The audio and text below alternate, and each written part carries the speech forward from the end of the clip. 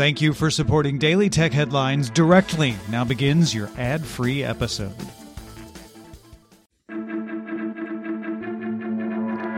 These are the Daily Tech Headlines for Thursday, June 25th, 2020. I'm Rich Straffolino. Axios reports that, according to a Google executive, the search giant is creating a licensing program to pay publishers for high-quality content ahead of the launch of a news product launching later in 2020. The program would pay publishers to distribute video, audio, images, and text works, as well as paying publishers for free access to paywalled articles. Google has already reached agreements with local and national publications in Germany, Australia, and Brazil. The news product for this content will reportedly offer an enhanced storytelling experience that will exist in Google News. Google introduced settings to let users auto-delete information back in May 2019. Now Google is making auto-delete a default setting for new users. New users will have a delete setting to delete data after 18 months for web and app activity, as well as location data if they enable it in settings. New users will have YouTube histories deleted by default after 36 months.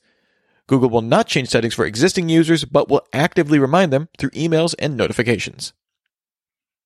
The U.S. state of Indiana Supreme Court ruled that the Fifth Amendment's provisions against self-incrimination protect a woman accused of stalking from having to unlock her iPhone.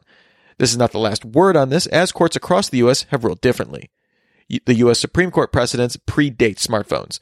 The Indiana court ruled that police must be able to prove they know what documents are on the phone, otherwise compelling it to be unlocked is a fishing expedition, which would give them information they didn't have, which is essentially forcing self-incrimination.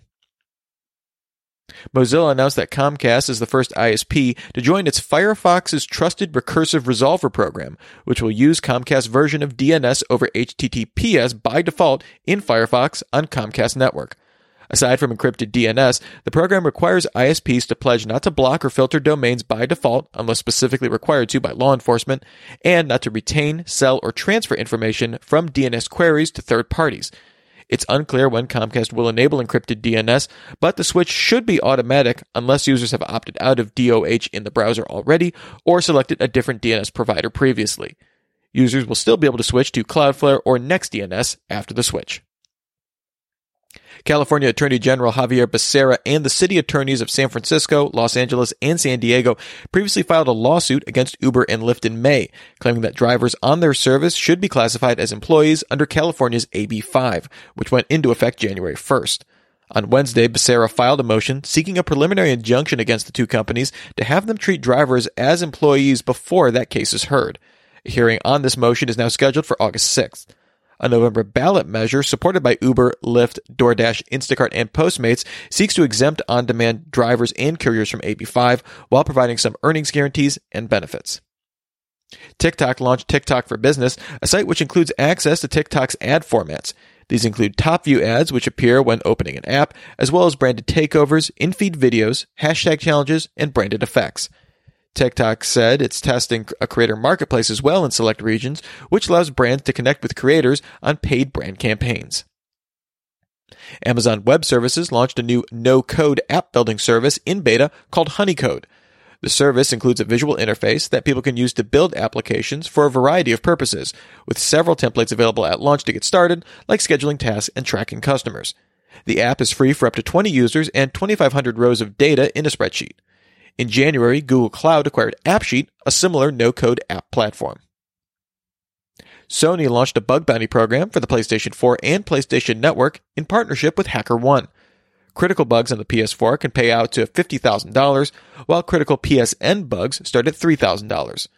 Sony is not currently paying for bugs found on older PlayStation models and mobile gaming platforms or software published by third-party companies. Slack announced Slack Connect on Wednesday, so up to 20 paying organizations can communicate in a single Slack channel. The company says Connect will come to unpaid tiers in some form in the future. Slack says it's been working on Connect for the last 4 years. Enterprise security key management using Connect will be available later this summer. And finally, Tencent announced it plans to acquire the Malaysian streaming company iFlix. iFlix currently operates in 13 countries in Southeast Asia, and Tencent plans to keep operating under that brand for at least the next 6 to 12 months. As of April 2020, iFlix had 25 million active users on its service.